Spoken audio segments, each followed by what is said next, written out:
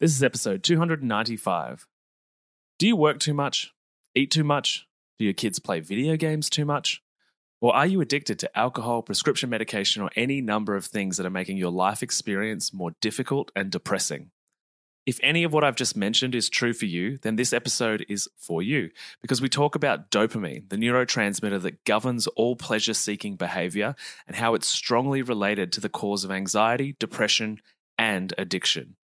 Understanding dopamine is incredibly useful in understanding yourself and the challenges you have with long-term behavior change.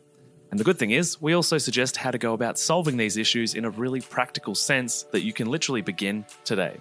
So, without further ado, let's jump in. Welcome to the How to Not Get Sick and Die podcast. You've tuned in because you want to start taking your health seriously so you don't, get sick and die. Here we talk all things health, nutrition, and human optimization. Let's jump into it with your host and resident scientist, Maddie Lansdowne.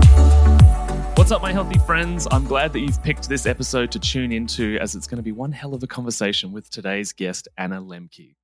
First order of business, though, is that in 2023, it's my mission to coach 500 people to stop the binge eating and savage self-talk cycle so they can lose weight whilst feeling in control and without restriction along the way. And one of the major parts of working on that relationship with food is about changing your relationship with pleasure-seeking behavior, which gives you a hit of dopamine. And conveniently on today's episode, we have the author of the incredible book called Dopamine Nation. I'd like you to meet the amazing Dr. Anna Lembke. She is a professor of psychiatry at Stanford University School of Medicine and chief of the Stanford Addiction Medicine Dual Diagnosis Clinic. She's the author of the more than 100 peer-reviewed publications, has testified before the US Parliament, and has served as an expert witness in federal and state opioid litigation. In 2016, she published the book Drug Dealer MD, How Doctors Were Duped, Patients Got Hooked, and Why It's Hard to Stop. She also appeared in the next Netflix doco called The Social Dilemma, which looks at the impact of social media on our lives, which, as you may have guessed, is mostly not great. And her latest book, Dopamine Nation, Finding Balance in the Age of Indulgence, was an instant New York Times and Los Angeles Times bestseller, and it's amazing. I have it right here with me, and I've read it a bunch of times, and I've listened to it on Audible as well. And whilst this list of amazingness and accolades could probably go on for another few minutes, I want to get right into this conversation with Anna. So welcome to the show. How are you? I'm great. Thank you for having me on the show, and thank you for that very lovely introduction. Oh, you're so very welcome. You're such an impressive human. And I've listened to so many of your podcasts on the Huberman Lab and with Tom Bilyeu and all of these amazing humans. And yeah, your work is incredible. And I think maybe a good place to start for listeners is, what exactly is dopamine? Great place to start. Dopamine is a chemical that we make in our brain. It is in the class of chemicals called neurotransmitters. Neurotransmitters are molecules that bridge the gap between neurons. Neurons are the long, spindly cells that act like electrical wires that make up the circuits in our brains. So, and neurons don't touch end to end. There's a little space between them. That space is called the synapse, and neurotransmitters allow for fine-tuning of those circuits. So dopamine has multiple important functions in the brain, but one of its most important functions is that it's essential for the experience of pleasure, reward, and motivation. It's also, from more broadly, from a sort of evolutionary perspective, it's the neurotransmitter that tells us this is something that you need to pay attention to because it's fundamental for your survival, which is key because that means dopamine can be released not just in response to pleasurable stimuli, but also in response to anything that's novel or new or exciting or even potentially aversive stimuli that might be impactful for survival. Intoxicants release a whole lot of dopamine all at once in that dedicated part of the reward pathway. And our brain's attempts to compensate for that sudden influx of dopamine essentially leads to the disease of addiction, which is characterized by a particular type of compensatory brain mechanism. Right. Thank you. And so when we talk about these stimulants that we go towards, we're talking about anything that feels good, like food, porn, sex, drugs, the whole lot, anything that feels good, right? Yeah. I mean, pretty much anything that feels good or that gives us that kind of positive glow, will be mediated to some extent by dopamine. What's key is how much dopamine is released, how fast it's released, and in what part of the brain it's released. And again, what's unique about things that tend to be addictive, kind of universally addictive, are things that release a lot more dopamine all at once in the reward circuitry than our brains were really evolved to handle. And that's where we get into trouble. Yeah, it's one of the conversations that pops up a lot, I guess, in this, addiction space and pleasure-seeking behavior space, is that we never, seemingly so far, we've never developed a mechanism biologically for us to be able to easily get in the way of that dopamine pleasure-seeking behavior, which is why it's so easy to get addicted to, video games and all of these types of things. Why do you think we didn't evolve to have that mechanism? Yeah, great question. And the answer is that human beings evolved in a world of scarcity and ever-present danger, where just to survive, we had to make sure that we were constantly seeking that next reward: food, clothing, shelter, finding a mate. And so the brain evolved a mechanism that made sure that whenever we found what little rewards we could find, they didn't last long, right? So pleasure is something that's fleeting. It's innately fleeting, and we are reflexively designed at our most primitive, reflexive brain level, the level of the lizard brain, to approach pleasure and avoid pain. And frankly, that is what has kept us alive, through the millions of years of evolution. The problem is that we now have created a world which is very different from the world that we evolved for, and which is essentially makes this kind of pleasure-pain mechanism a liability. Yeah. I'm curious as to that's sort of looking at the past of evolution. I'm curious about your predictions for the future of evolution. Are we in a situation where, the Western world particularly is so attached, let's say, and addicted to so many things, whether it be our phones, social media, all the things that we mentioned before? Do you think that we're going to figure out how to adapt to this? Or do you think that all of the lines of addictive personalities and genomes are going to fall by the wayside, and the only people that are going to evolve and take us forward are people that have mastered stoicism? Yeah, right. Great question.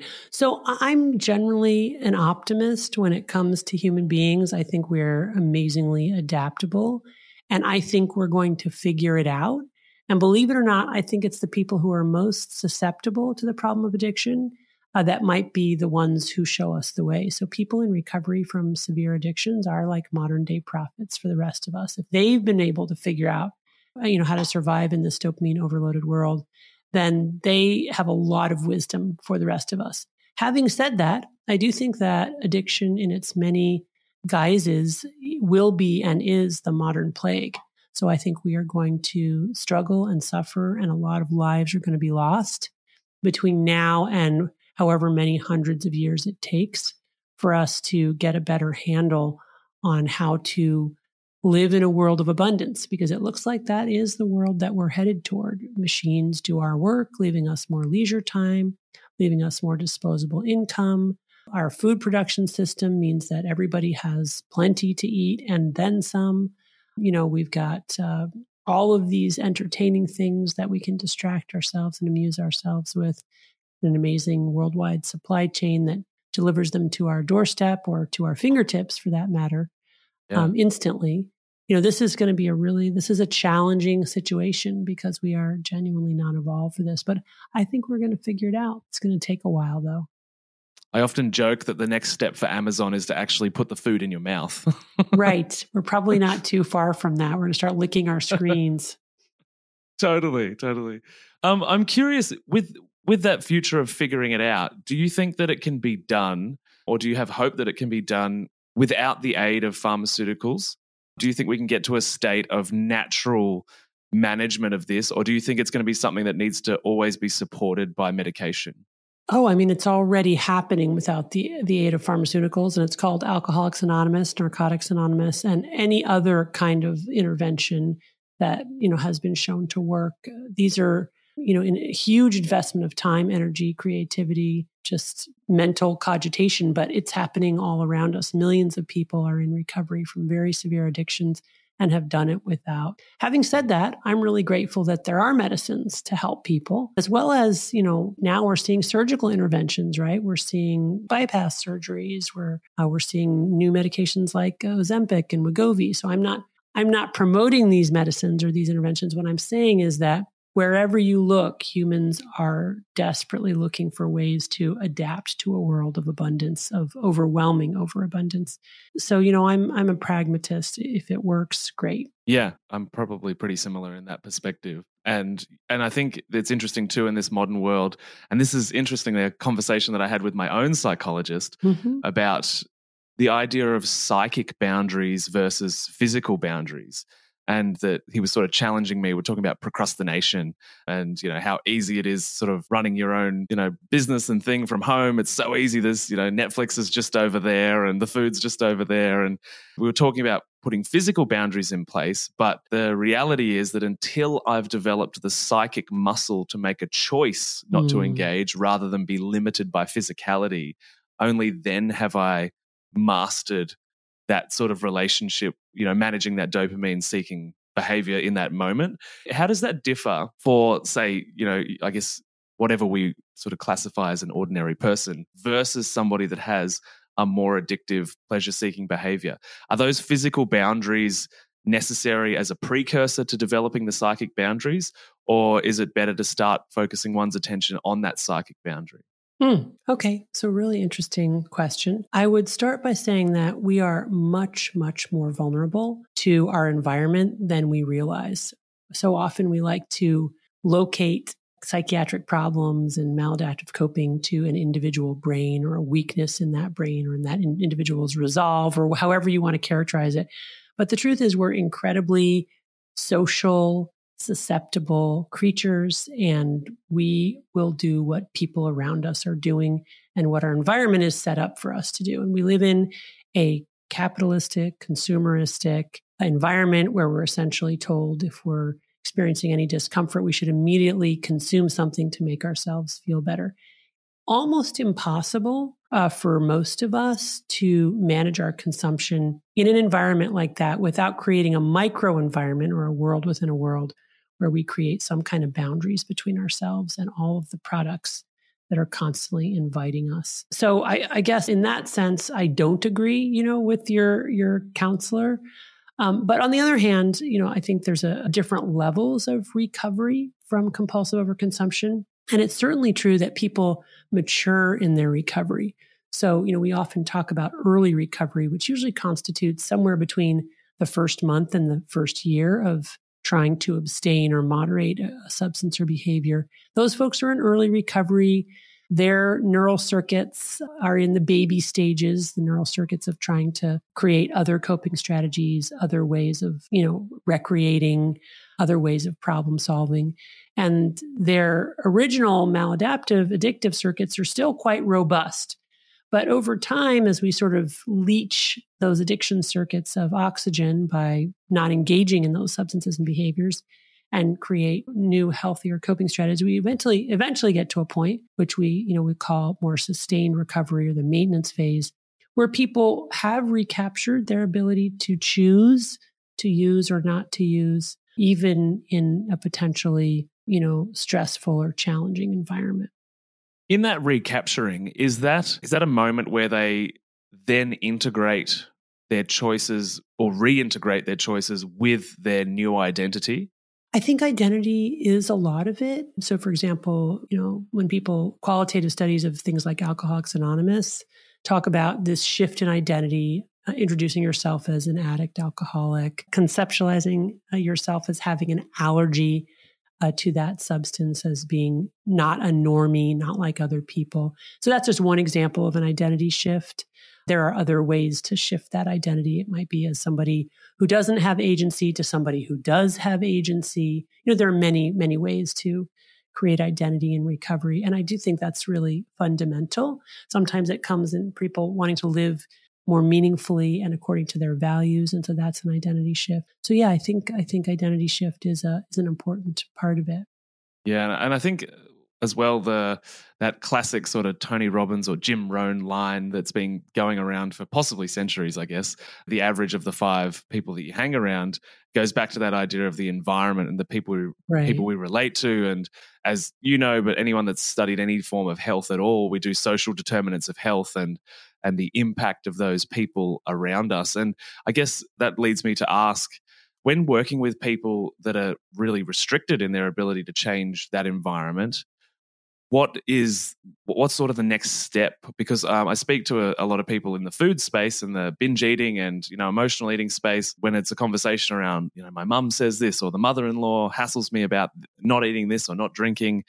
It's really difficult to get rid of these people out of my life. Mm. And so my biggest influences are basically some of my biggest challenges. Right. How do you navigate that environment or shift the identity within the tribe that you're scared of being rejected from? Yeah, so true. Really a great question, a great topic. I see this more, people who develop alcohol addiction who come from heavy drinking families. So nobody else in the family has had serious consequences necessarily or self-identifies as being alcoholic, but they're all drinking way too much and it's completely embedded into their social gatherings. Really, really tough. I just really validate, that's hard. That makes your circumstance a lot harder. I don't encourage people to cut themselves off from the people in their lives, because that's not necessarily the right thing either. But on the other hand, you can keep people who have been in your life, who are not a great influence, you can keep them in your life and still not hang around with them as much. So I do think, that is still the message. You can love your parent or your sibling or your spouse or your kid, whatever it is, or this friend group, but you can decide that really you can't spend as much time with that group because in the end, that group is not going to be the best thing for you. And that really is key. I don't believe it's possible to not, to stay in that social milieu and really consistently and for the long term change consumptive behaviors. You've got to essentially get out and get a supportive, sober social network. Yeah, that makes a lot of sense to me. I'm curious because I know that in the book Dopamine Nation, which for everybody should read because it's fantastic. Thank you. You're welcome. Is this relationship between the pleasure-seeking behavior but also the pain element of our life experience? Can you describe that balance and why one leads to the other? Because I think because when we talk about pleasure, we always think about the good outcomes. But as you describe so eloquently in the book, is that the pain balances that out, and the deeper the pain gets, and the relationship between that sort of seesaw that goes back and forth really dictates how our life experience goes. And so I'd love it if you could talk to that pain-pleasure balance. Sure. So to me, one of the exciting findings in neuroscience in the past 75 years is that pleasure and pain are actually co-located in the brain, meaning that the same parts of the brain that process pleasure also process pain, and they work like opposite sides of a balance. So if you imagine there's like a teeter-totter in a kid's playground, when we're at rest, that balance is level with the ground. When we experience pleasure, it tilts one way. When we experience pain, it tilts in the opposite direction. There are certain rules governing that balance. And the first and most important rule is that the balance wants to remain level, or what neuroscientists call homeostasis, so that with any deviation from neutrality, our brains are going to work very hard to level the balance. And they do that in a really unique way. And that is as follows. Imagine that I like chocolate. I eat a piece of chocolate. That releases dopamine in my brain's reward pathway. My balance tilts to the side of pleasure. No sooner has that happened than my brain is going to adapt to that increased dopamine firing by downregulating dopamine transmission, not just to baseline, but actually below baseline, because we're always releasing dopamine at a baseline tonic level. That process is called neuroadaptation. And I like to imagine that as these little gremlins hopping on the pain side of the balance to bring it level again. But the gremlins like it on the balance. So they don't get off as soon as I'm level. They stay on until I've tilted an equal and opposite amount to the side of pain. That's the come down, the after effect, the hangover, the Blue Monday, the craving, which of course then has me reaching for that second piece of chocolate, even before I've necessarily finished the first one. Now, if I wait a moment and I don't have more chocolate, then, the gremlins get the message. They hop off the pain side of the balance and homeostasis is restored. But the temptation, while the gremlins are still on the balance, to eat another piece of chocolate is very, very strong, because remember, rule number one, that balance wants to remain level and wants me to do the work to bring it level again. So that's the first rule of the balance. Now, the second rule of the balance, which explains what happens as we get addicted, is that with repeated exposure to that same or similar reinforcing substance, that initial deviation to pleasure gets weaker and shorter, but that after response gets stronger and longer. In other words, over time, with more exposure to my drug of choice, whatever it may be, the gremlins start to multiply. And pretty soon, if I'm ingesting chocolate over days to weeks to months to years, I end up with enough gremlins on the pain side of my balance to fill this whole room. And now they're camped out there, tents and barbecues in tow. When that happens, now I'm entering addicted brain, right? I've changed my hedonic, appetitive, or joy set point. Now I need more of that substance in more potent forms, not to feel good and get pleasure, but just to level the balance and feel normal. And when I'm not using, I'm walking around with a balance tilted to the side of pain, which means I'm experiencing the universal symptoms of withdrawal from any addictive substance, which are anxiety, irritability, insomnia, depression, and constant cravings for my drug of choice. Hence that narrowing of focus that leads me to obsessively always be thinking about when I'm going to get my next piece of chocolate. So picture this, right? Unlocking your potential, conquering emotional eating, and gaining insights directly from a health and nutrition expert such as myself. That's what we do inside the Healthy Mums Collective Facebook group, which is currently free to join. If you've ever felt trapped by food challenges, struggled with maintaining a healthy lifestyle, or yearned for a community that understands the reasons why you've yo-yo dieted for years, then there's a new chapter waiting to be written. And this is your chance to start writing it by joining us all on Facebook Lives, on engaging posts that push you out of your comfort zone and into growth, and Q&A sessions with me. All of this works as a platform to begin changing your emotional eating problems for good. Oh, and also, as a special gift, you'll receive my transformative How to Turn Food into Self-Confidence ebook. And that's also for free. I get it, skepticism might linger. You might think, Maddie, I've heard these ads and I'm not sure. Well, at least a quarter of the members inside the Healthy Mums Collective Facebook group have been paying clients of my emotional eating program at some point over the last 3 or 4 years. So if you're not sure, you can post in the group and ask to find out if I'm the real deal or not. It's totally up to you. To join us in the free Healthy Mums Collective and to end your emotional eating and feel good in your own skin and begin that journey, pop down to the show notes below, click the link and breeze through 3 simple entry questions. Join today and let's embark on a journey of growth and empowerment. The link is in the show notes below. Yeah. Does this describe why we see in sort of more privileged, wealthy countries maybe a larger degree of the population experiencing anxiety and depression? Because we're putting, so many gremlins on the dopamine end. And so the come down is always going to be bigger and bigger every time that we get stuck in the cycle or, as our life progresses and we go back and forth between these behaviors.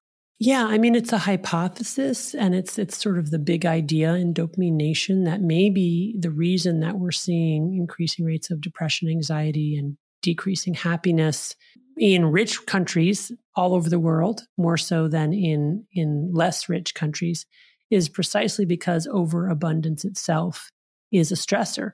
And that by constantly stimulating our dopamine reward pathway with everything from that first hit of our phone and our caffeinated beverage in the morning to our Netflix binge at night and everything in between, what we're doing is we're essentially emitting a fire hose of dopamine in the reward circuitry such that our brains are reeling to try to compensate, and doing so by essentially downregulating dopamine transmission to this dopamine deficit state, which is very similar to clinical depression, anxiety, inattention, insomnia. And that maybe really it's less about social dislocation or multi-generational trauma or co-occurring mental illness. Maybe the reason that we're also unhappy is because we're working so hard to avoid being unhappy and we're constantly titillating our brains.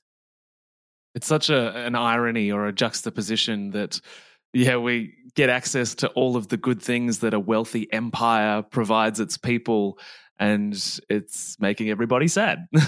Right. It is such a paradox, right? That essentially the world that we've created conspires against us.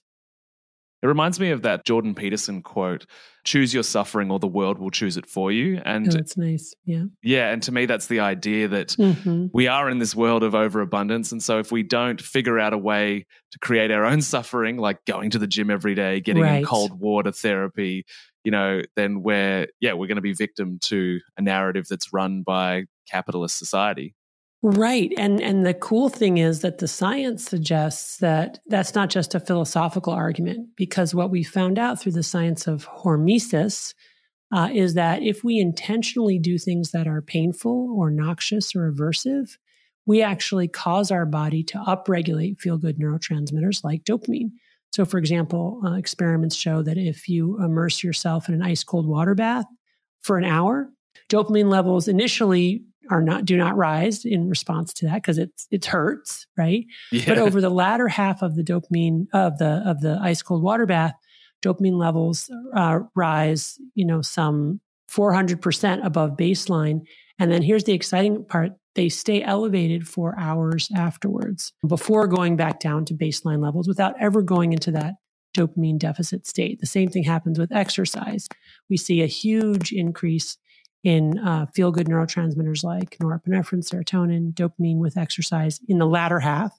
But again, even after we stop running or biking or swimming, we get that feel-good high afterwards without ever going into that dopamine deficit state. So by paying for our dopamine up front, by doing things that are hard, we manage to get to that place where we can feel good for a while without getting the cravings that come with using intoxicants that get us caught up in that vortex of constant craving and feeling progressively worse over time.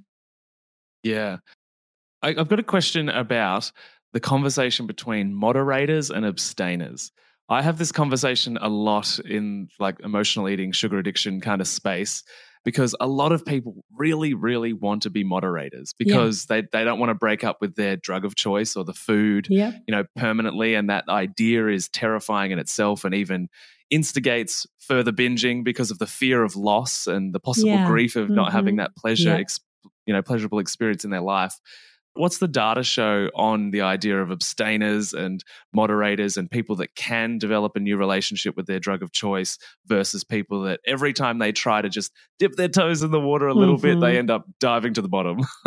So there are data for this on alcohol, and alcohol is very close to food and sugar, actually, because they're both, mediated through our sort of appetitive caloric system, calories and alcohol as well. It's a type of sugar, in fact. So, and what the data show is that, it used to be thought that, once an alcoholic, always an alcoholic, you could never drink again. But there are emerging data showing that with a period of abstinence of at least 1 month, that some people who have met criteria for an alcohol addiction can actually go back to drinking alcohol in moderation with an enormous amount of effort. But it's probably those individuals who have had milder forms of alcohol addiction and who also are willing to just invest an enormous amount of effort. So when we work with people clinically, and who say they want to moderate, we say, okay, great, we'll work with you toward that goal. And we do, but it has to start with this period of abstinence, because the abstinence allows us to reset reward pathways such that we have a much better chance, starting out from homeostasis, of actually being successful than if we're just constantly battling those gremlins who are kind of replicating on the pain side of the balance. So, and I think the moderation discussion is an important one, especially in this day and age where more and more people are struggling with substances that they can't abstain from, right? Like food and digital devices, digital content.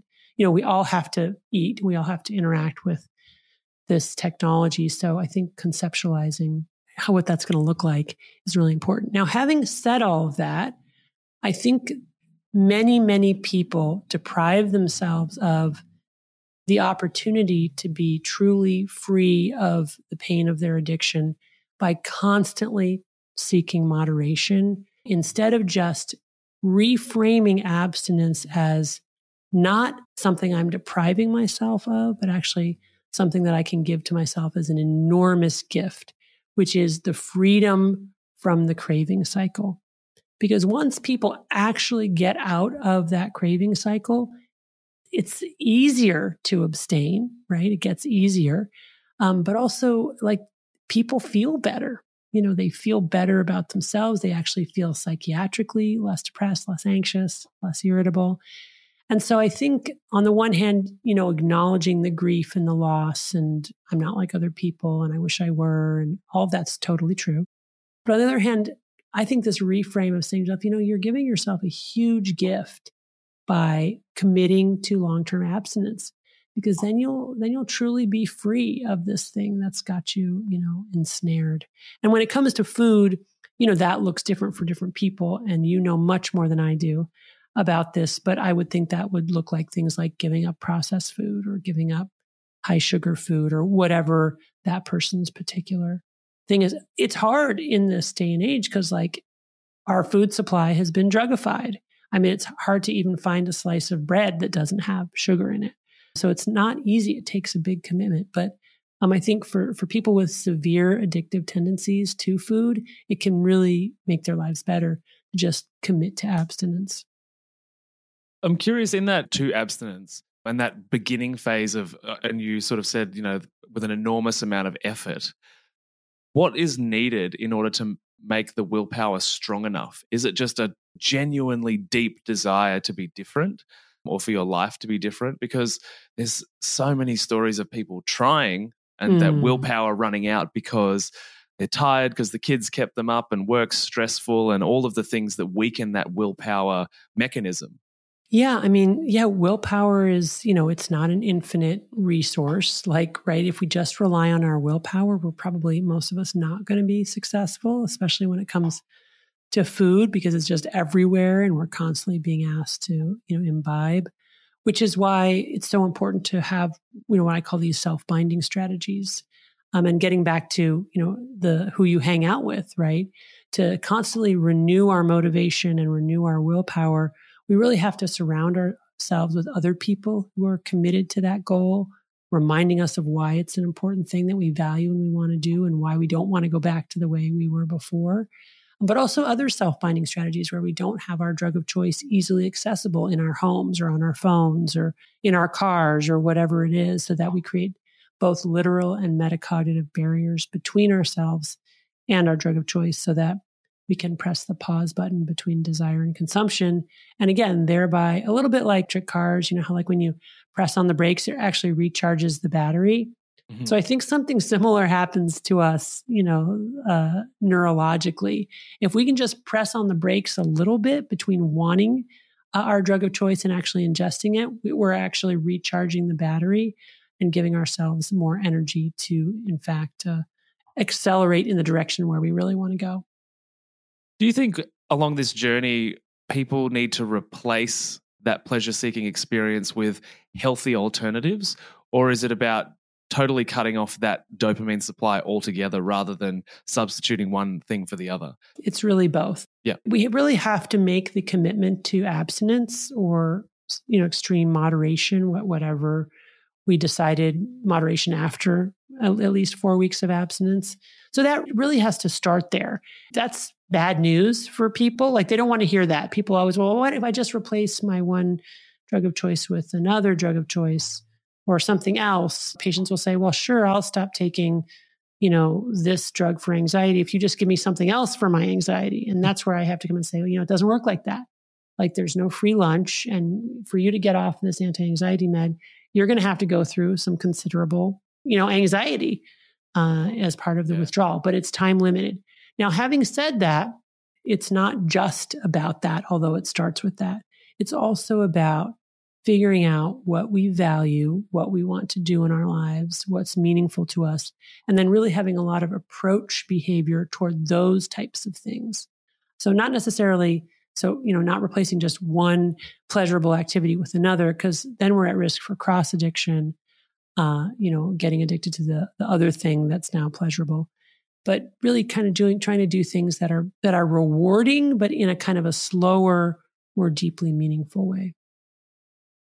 With that point that you made about coming off anxiety means you're going to have to experience the heaviness of actual anxiety. Yeah. Do you think in 2023 that we have, one, become adverse to experiencing negative emotion, and hence the dopamine seeking behavior is get away from the uncomfortable thing. Is it that and or that we also, in this personal development sort of era that we're in, because everybody has access to social media where we can follow, the likes of Tony Robbins and all of these people that are inviting us to level up, that we have become, we're no longer literate in managing negative emotional experiences. And so because we can't language them, we haven't been taught to sit with them, that it's simply get away from it as fast as possible. And maybe in the past, we were a little more literate, or maybe we just gave a little less weight or power to those feelings.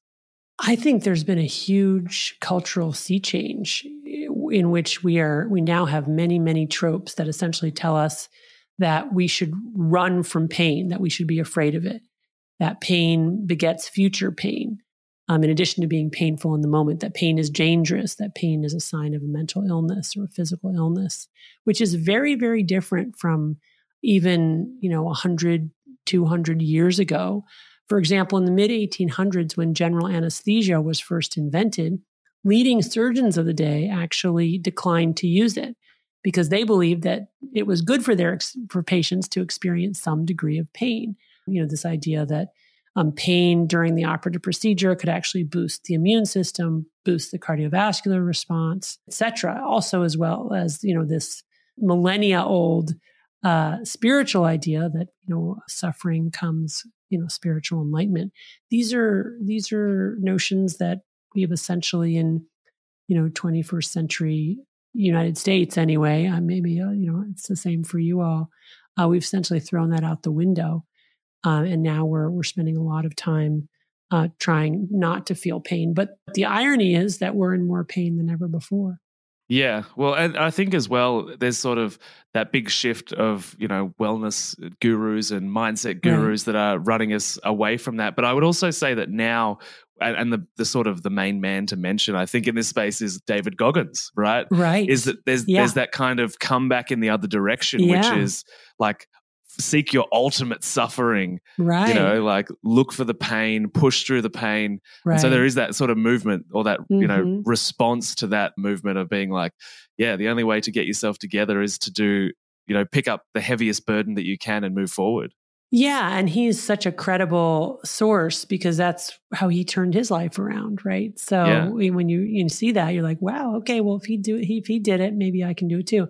In fact, somebody told me anecdotally that, one of the main inspirations in the United States for joining the military, which is voluntary, is actually David Goggins. That because that was part of, I gather how he turned his life around, which I think is it's just interesting how these certain models kind of come to the fore at certain points in human history, and people get excited about it. And I think people are excited about this model precisely because we're such these ridiculously comfortable and indulgent lives, and yet we're no happier. So people they're more and more skeptical of, the happiness train.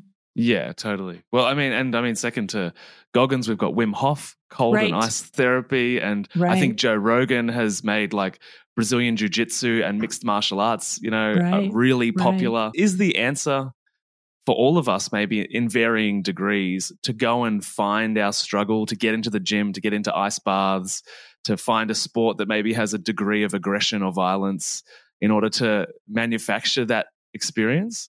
I mean, I do think that we are living such disembodied lives, and we're in such a dopamine overloaded world that I actually think we have reached the need for a new form of asceticism where we have to intentionally seek out and invite pain into our lives. I'm not talking about self-cutting, obviously, but healthy, adaptive, right-sized pain, I think, is really important. And if you look back to this pleasure-pain balance, it turns out that the gremlins are agnostic to whatever the initial stimulus is. When we press on the pleasure side with intoxicants or stimulants or even milder pleasures, they hop on the pain side. But if we intentionally seek out and invite in the right size pain, those gremlins will go over to the pleasure side. And again, we will get our dopamine indirectly. Now, there are a lot of caveats to this because people can get addicted to pain, right? They can press too hard and too fast on the pain side and actually physically injure themselves, or they can become too reliant on that as a coping mechanism and get addicted to exercise or even ice cold. I've had a patient who was edging toward getting addicted to ice cold water baths, kept upping the ante with more and more elaborate forms of colder and colder water. I mean, you name it, everything now has become more reinforcing, more accessible, more potent, more novel, essentially more drugified. So it's now possible to get addicted to even things that we think of as adaptive and healthy, like reading or playing chess or other people, right? You know, social media has taken human connection and drugified it. So it's really easy to get addicted to either side of that balance now.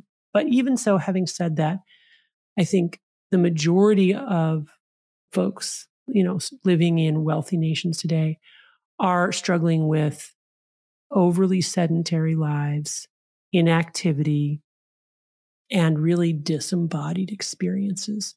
So I do think we need to, with intention, you know, physically challenging stuff as a place to start.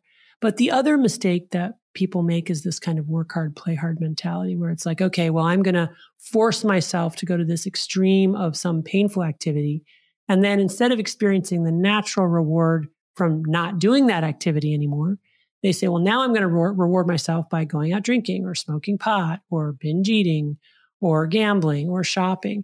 And then you get this kind of like incredible, you know, seesaw back and forth, which is not healthy either, and a huge stressor on our system because every time we have to do the work to restore homeostasis, that then kicks off our endogenous adrenaline or stress hormones. So that's definitionally what stress is.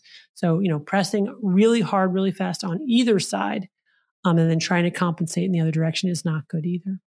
That makes me think of people that might be classified as workaholics. Right. Yeah, that are like so attached to the overworking, if you like, or maybe it's not overworking for them. In that instance, when it does have positive outcomes in regards to, you know, being rewarded for in your career or financially, how do you balance that pleasure pain balance back out without playing hard?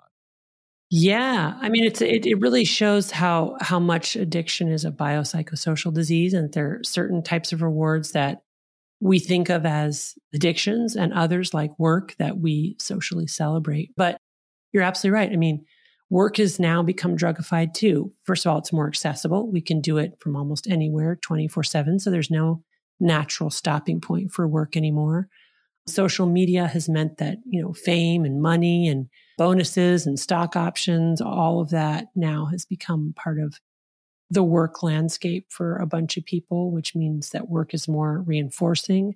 So yeah, super easy to get addicted to work now. And it is pleasurable, right? You get in that flow state. It feels really good. And you're making a lot of money. And then everyone tells you how great you are. Really hard to even think of that as something that's addictive. But of course, you know, how do we define addiction? The continued compulsive use of a substance or behavior despite harm to self and or others. So, and work can definitely cause harm to self and or others. It can interfere with our, you know, relationships such that we're not investing in them anymore. It can interfere with our health. We're not taking care of our bodies. It can interfere, you know, with our minds, staying up too late, who knows, using stimulants, you know, to make sure we can do that. So, yeah, I think we really need to be very thoughtful on our relationship with work as well. Yeah, it's so easy to not go to the gym or not do a workout because you're just in the zone with your work. Or, that's right. Yeah, just be like, oh, tomorrow. And then 2 weeks later. Yeah, right. Yep. But Anna, thank you so much for being on the podcast and sharing your time with me. I'm really appreciative, and I know that everybody listening is going to enjoy everything you've got to say. And for anybody watching or listening, Dopamine Nation is the book. Get your hands on it. Anna, where can everybody find you on the internet? Where are we sending people? So for obvious reasons, I'm not on social media, but I think the best place to find me is this podcast. And of course, reading my book, which is available wherever books are sold and also available on Audible. I love that. I'm working towards not being on any social media. It's great. It's great. Yes. Let me tell you. Yes. Well, I feel like in my little business journey, social media was really important in the beginning to get off the ground. And now it's sort of big enough that I can not really rely on that. I can start edging away. Yeah, good for you. Thank you. And before we wrap up, what is one piece of health information that you wish more people listening knew about? I guess I just wish more people realize that, you know, life is hard and that's okay. And it's, you know, people have a right to be unhappy and that you don't have to pathologize that all the time.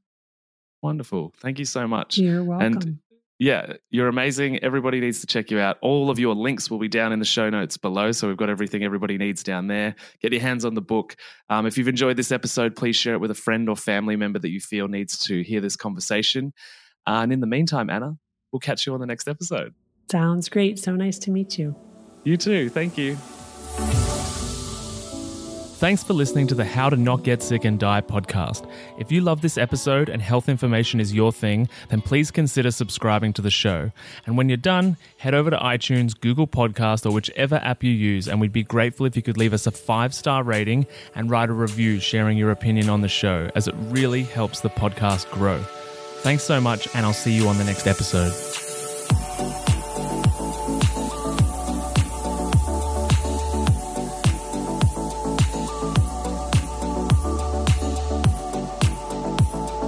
Whilst the presenter that feature on this podcast endeavour to provide accurate information, it cannot possibly take into account your individual circumstances, and therefore the content on this podcast provided by any of the speakers is not intended as advice in any way for any individual, and should not be a replacement for professional medical or health advice of any nature. Always seek advice regarding your personal situation from a qualified medical professional.